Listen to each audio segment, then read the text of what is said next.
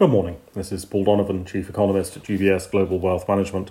It's 7 o'clock in the morning London time on Monday the 6th of September.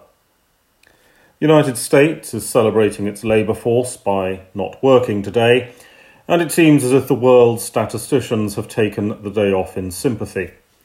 The data calendar is a barren wasteland, with German factory orders drifting across the schedule like tumbleweed. This was July data, and came in significantly stronger than expected, rising month on month when the expectation was for a decline.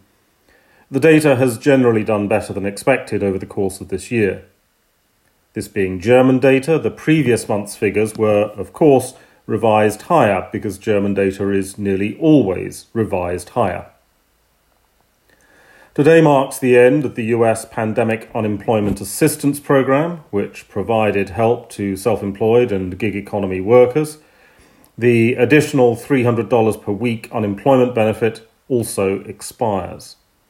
The impact of this benefit cliff edge event on the US economy is probably a moderate negative. States which have ended the additional unemployment benefit early have tended to experience relatively weaker consumer demand. If you give a US consumer more money, they will tend to spend more money. If you take more money away, there is less money overall to spend. The demand impact feeds through to employment demand, although there is also an incentive to increase labour supply as well. The tentative evidence to date suggests that the weaker demand effect is more influential than the increase in labour supply, although this will be clearer in the coming months. In either case, it's a disinflation force in the economy.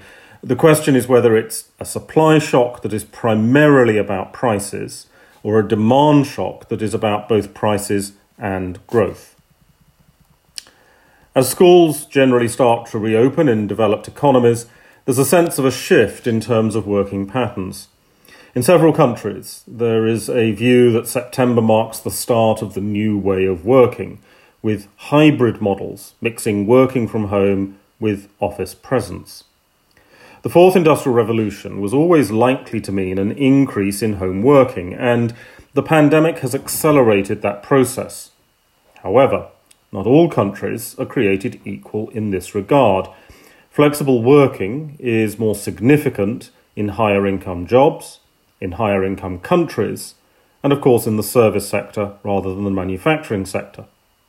The hybrid trend is likely to increase economic and environmental efficiency, as it will ultimately reduce unnecessary travel and make better use of existing real estate.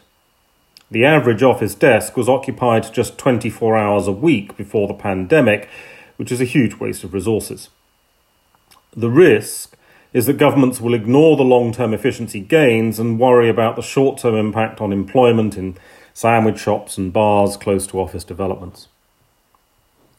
Inflation is not going to disappear as an issue for financial markets, of course, but for the US at least, the mitigation of inflation pressures is likely to pick up a little in the coming months.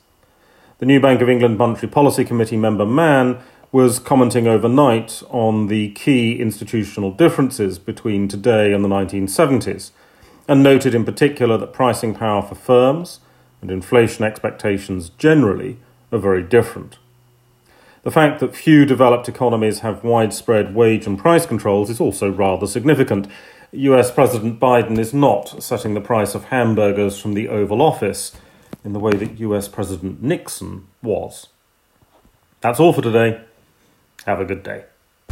UBS Chief Investment Office's investment views are prepared and published by the global wealth management business of UBS AG or its affiliate, UBS. This material has no regard to the specific investment objectives, financial situation, or particular needs of any specific recipient and is published for informational purposes only. As a firm providing wealth management services to clients globally, UBS AG and its subsidiaries offer both investment advisory services and brokerage services. Investment advisory services and brokerage services are separate and distinct, differ in material ways entities and are governed by different laws and separate arrangements. In the USA, UBS Financial Services, Inc. is a subsidiary of UBS AG and a member of FINRA SIPC. For information, please visit our website at ubs.com/working with us. For a full legal disclaimer applicable to the independent investment views produced by UBS, please visit our website at ubs.com/CIO-disclaimer.